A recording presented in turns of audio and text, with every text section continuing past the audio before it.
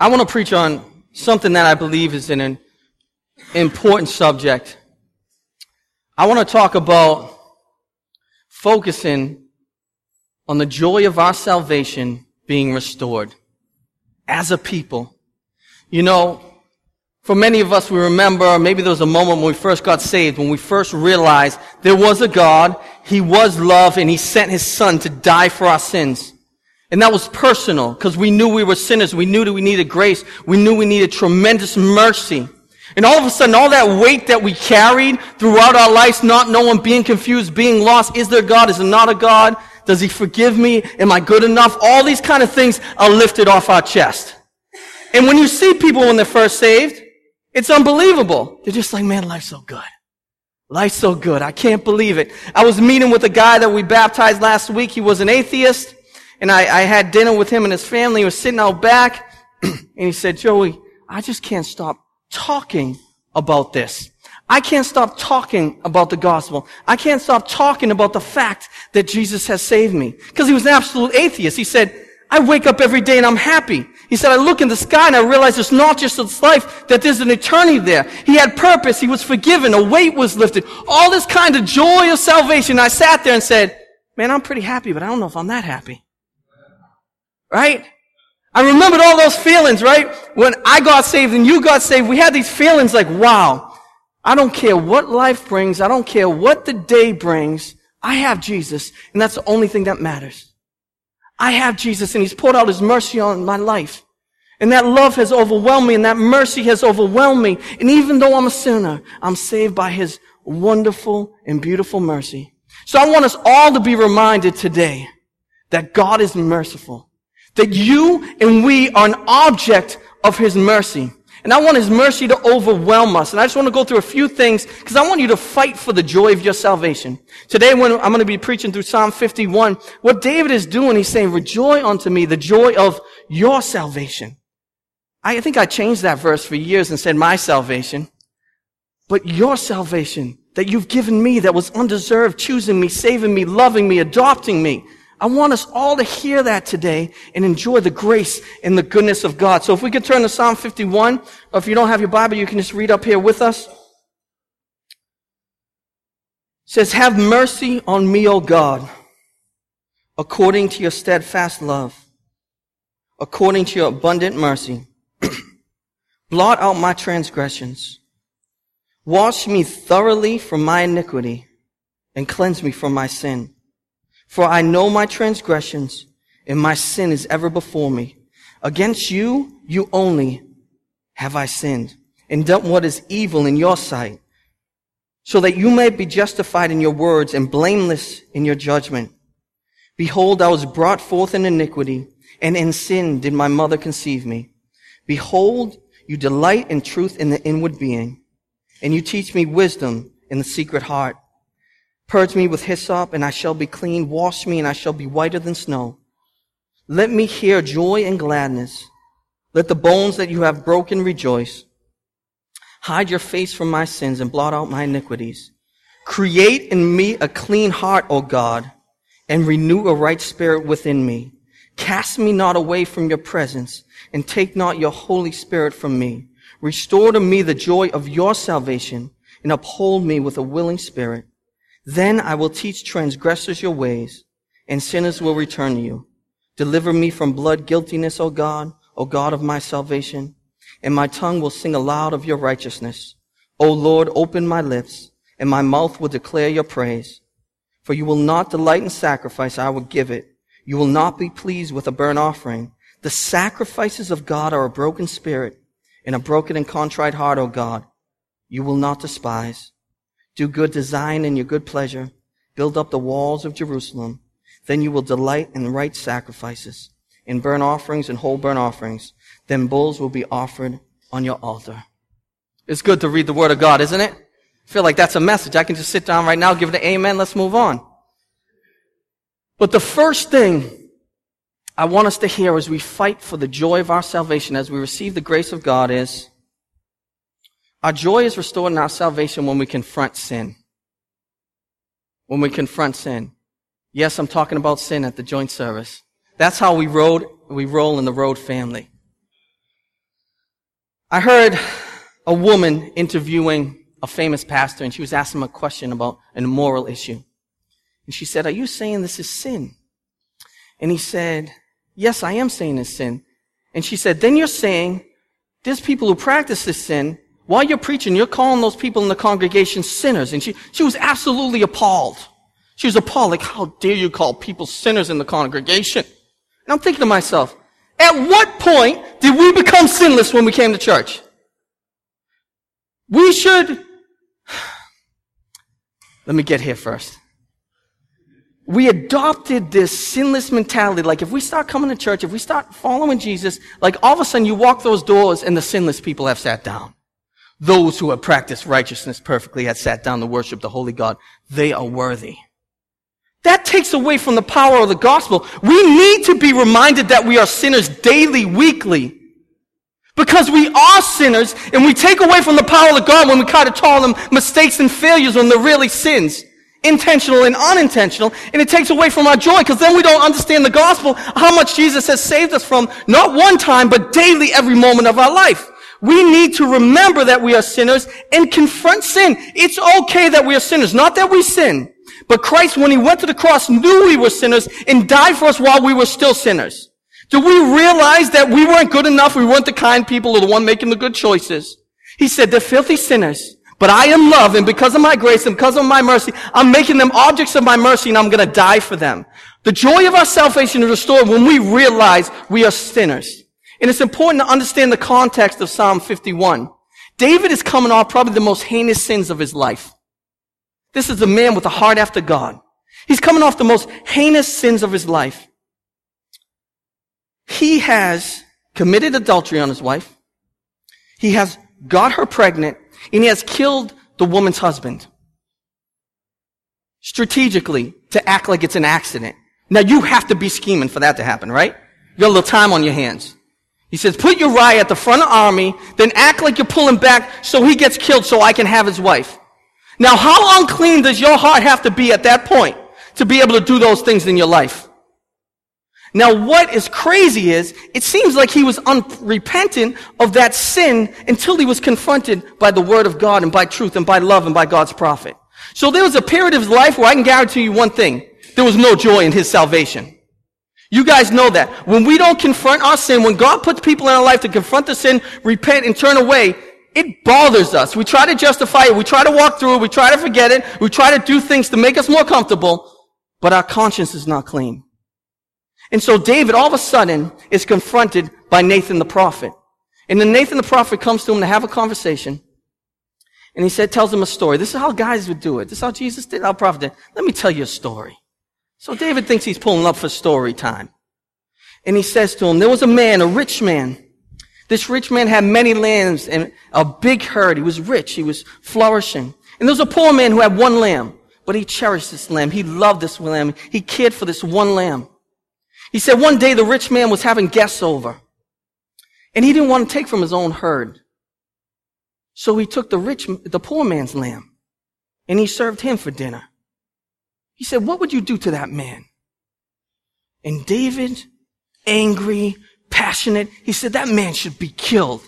And the poor man should receive fourfold in his sheep. Sheep were a big deal back then. But he's passionate.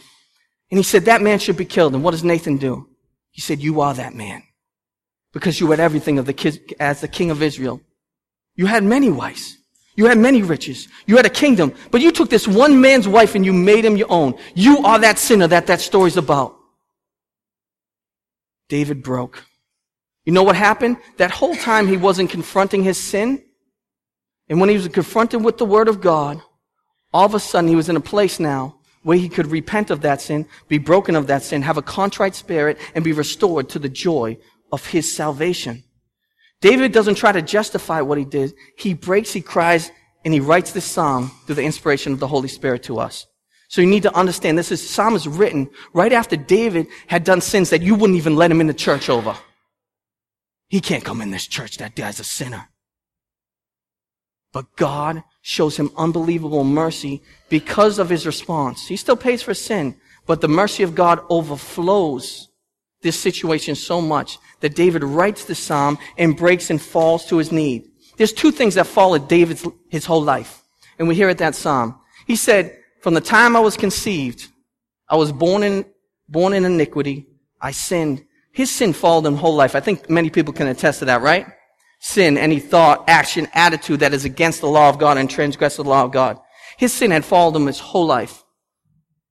But God's mercy had followed him his whole life too. So those things have been part and unbelievable. So David realized through the nature and the character and experience with God that when he sinned, God was great in mercy. That every time he fell, he would run to God because he knew he could run to a loving, compassionate, forgiving, and merciful God. This is amazing because some people teach you that God's not kind or tender like that.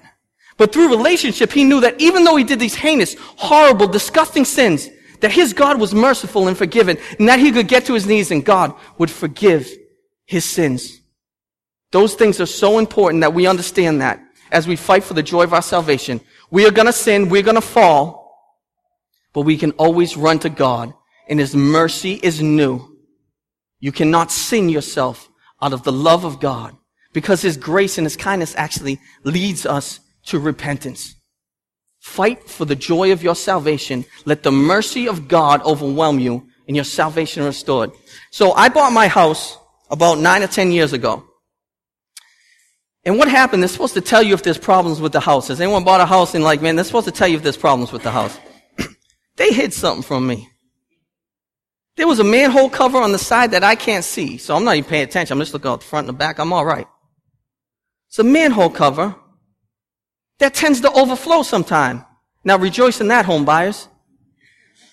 I just bought a house where the service overflows sometimes, and I have no idea that's going to happen.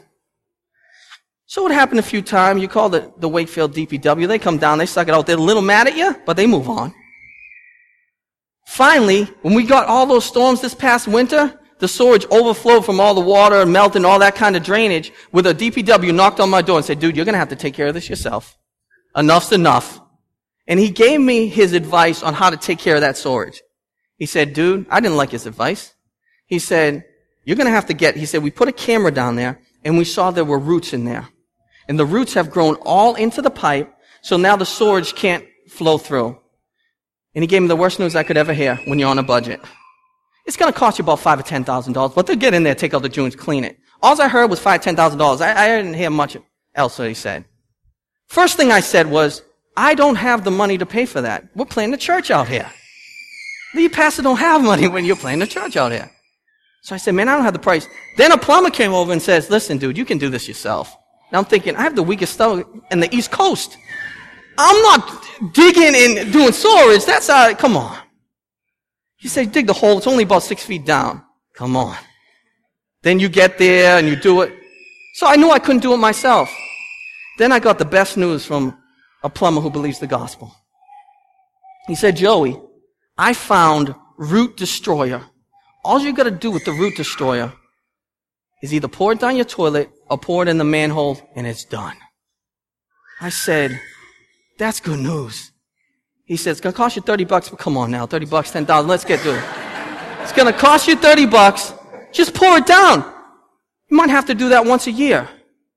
Do you know how good that felt? I knew I couldn't pay the price. I knew I couldn't do myself, and all of a sudden the root destroyer is poured over the whole situation. You know where I'm going with this. Sin overflows like storage in our hearts. We realize that we're sinners.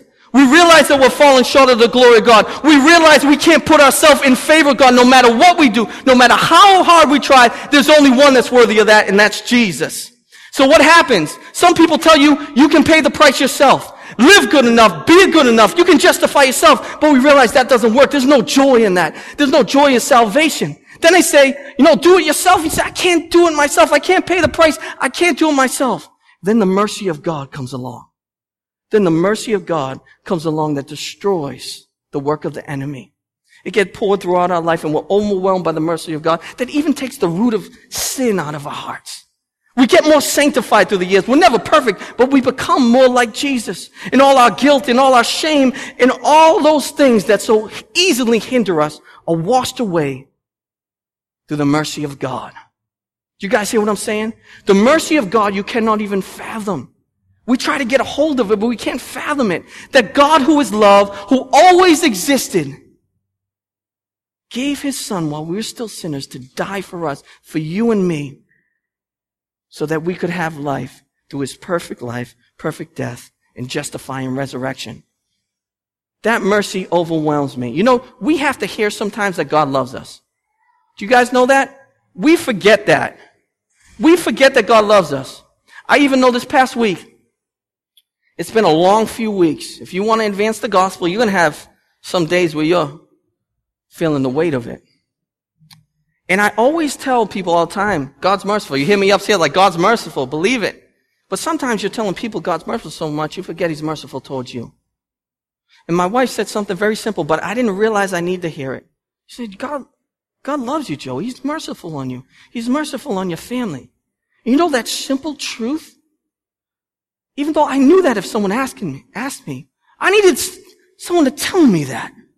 I need the joy of my salvation to be restored, to remember that God loves me. I'm an object of his mercy. I want you to hear that today. You're an object of God's mercy. He has cast your sin as far as the east is from the west. He loves you. You are innocent before God, and you can worship him freely because of the mercy that comes through the gospel. Amen?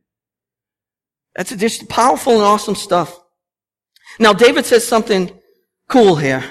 He says, Lord, teach me your ways so that I can teach transgressors your ways. And some of us might hear it like this, and I might have heard this like this when I was younger. Lord, teach me how to be perfect and good so I can teach others how to be perfect and good. Right? Teach me to be the model. People can look at me and just aspire.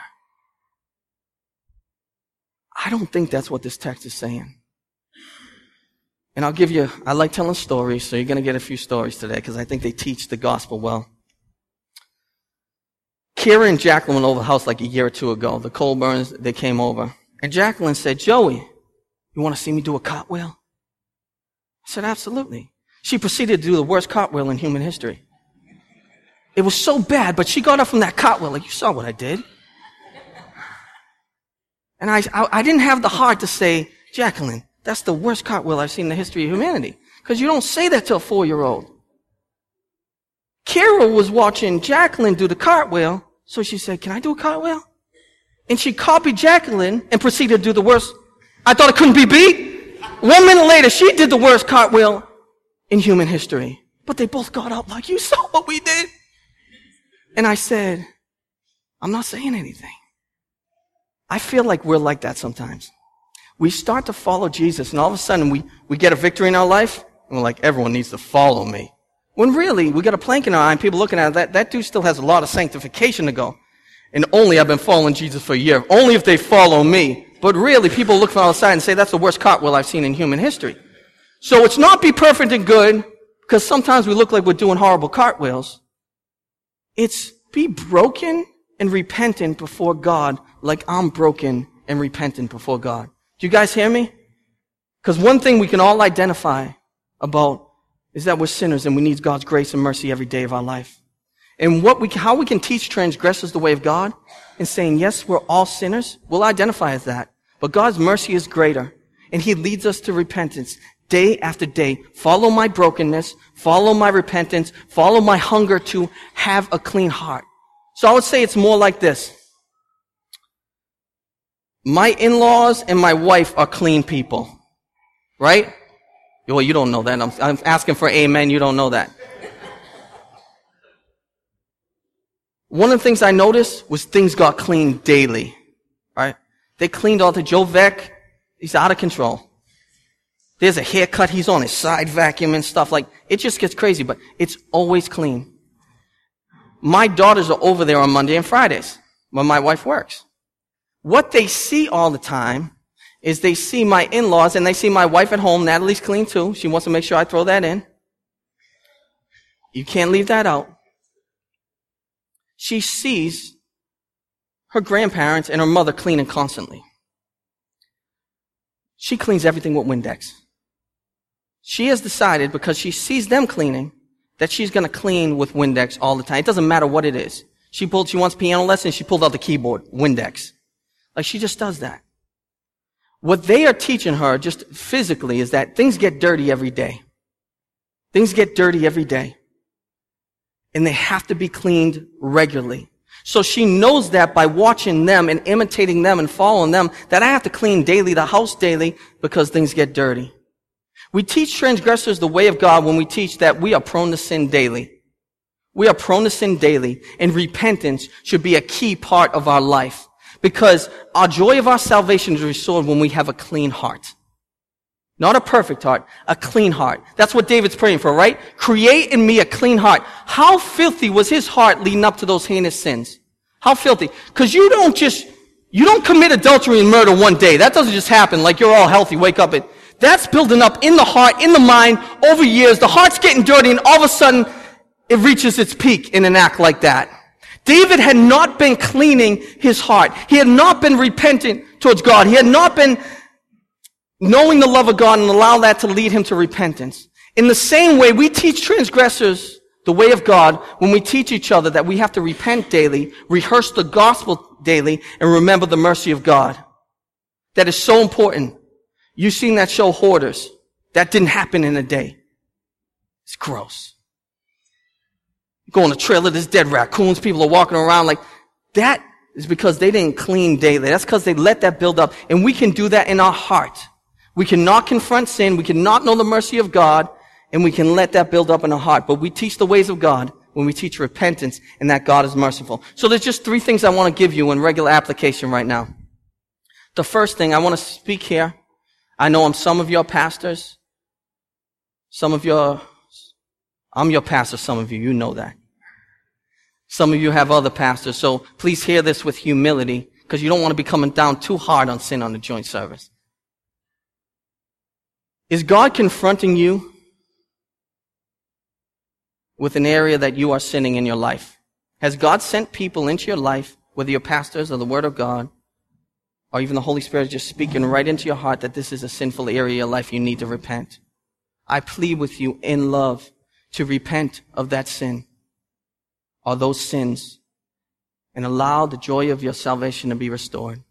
Because when we don't repent of our sin, it hinders our joy. And we need joy to keep going. We need joy to advance the gospel, joy to bring glory to God. Are there areas in your life? Let God take that away. Repentance is a beautiful thing that we run away from. We run away from, and it's a beautiful gift from God. If you're being confronted, repent, receive the joy of your salvation. There's also something David said, because he's coming out of the struggle. I'm sure as he's praying, he's working through, like, have I sinned my way out of God's favor? Has anyone felt like that? I've sinned my way out of God's favor. And this is why I think he's battling this. He says, cast not your holy, don't take your presence from me. That's the biggest fear of them all, is it not? That I have sinned to the point where God no longer loves me. I've sinned my way out of salvation. I've sinned my way out of favor. I've sinned my way. I'm not an object of His mercy anymore. I want to release you of that. You have not sinned your way out of the favor of God. You have not sinned your way out of faith. You are free because of the gospel of Jesus Christ. The enemy gets in there and he lies to us, and it brings condemnation, and it keeps us back, and it takes away our joy because we think God doesn't love me anymore because I'm not good enough. You are good enough because of Jesus Christ. Please hear that He loves you deeply, and there's no sin too much that God can't overcome with the mercy of the cross. You need to hear that. Secondly, tell people in your life that sometimes they need to tell you that God loves you. I'm serious. Because we forget that. Be aware that everyone here needs to hear that God loves them specifically and loves us as a whole. We hear that through preaching. We hear that through the Word of God. But we need to love each other by saying to each other and preaching the gospel to each other that we are forgiven, loved, and objects of God's mercy. Please make that a practice, because your heart needs to be cleaned out through the mercy of God every day so you can have that joy. And finally, invest your life in showing transgressors and sinners like us the ways of God, that He is merciful and loving. God is merciful and loving and more compassionate and patient and tenderhearted that we can even do justice to. Pray that same prayer that David prayed. Lord, teach me your grace. Teach me your mercy so I can share the goodness of your gospel with others. One of the most powerful things I've ever learned at 7 Mile Road was I got into a pastor track, as you guys know, as I had the privilege of pastoring there for a few years. I got into a pastor track that I wasn't ready for because I didn't understand how merciful it would be. Do you know what I'm saying? I didn't know it would be that merciful. I came from cultures where people genuinely loved Jesus, but everyone was trying to be better. And everyone was falling short, and then there's mask, costumes, no one's happy. You guys know how that goes. All of a sudden, I get asked to be part of a leadership track. I go into the track. I become a pastor. And I'm in a group of guys who are leading the church. And we're confessing our struggles and sins to each other. Aren't you supposed to hide those so everyone follows you? No. You're supposed to identify yourself as a sinner, and God is merciful. And I couldn't understand it because we're struggling, we're repenting, we're saying, trying to lead God's people, we're the best we can to be broken and humble for each other. And it changed me because I realized now that brought me joy. I look forward to those meetings now because you didn't have to pretend. Because God's grace was that good. And someone say, I'm struggling with this sin. You'd have 4 or 5 pastors saying the gospel is true. God is using this to sanctify you. You are loved by God. Try that on for size. It changes your life. It teaches you the ways of God. It teaches you the ways of the gospel. Because we get weighed down by this life. And I'll close with this. Because I want to make sure 7 Mile Road knows how much you've invested in me in this church and the difference it's made because you have taught a sinner, a transgressor like myself the ways of God, and I'm able to multiply that by the grace of God. So there was a season of my life I was like, what the heck am I doing being a pastor? Literally. I'm like, what's going on? I should not be a pastor. I don't know what I'm doing. I'm still learning. And I listened to a message from 7 Mile Road. Matt preached on how God's grace qualifies us to be a pastor. And grace qualifies us even to worship Him. And I remember weeping in my office by myself. Just weeping. I just kept crying and crying because the grace of God and the mercy of God overwhelmed me. And after I finished weeping, I felt the joy of my salvation come back, of God's salvation. It came back. Because I realized it's not about making us big. It's not about our works being up here. It's about Jesus' work being us here, God's work through His grace, us being down here, and Jesus bridging that gap.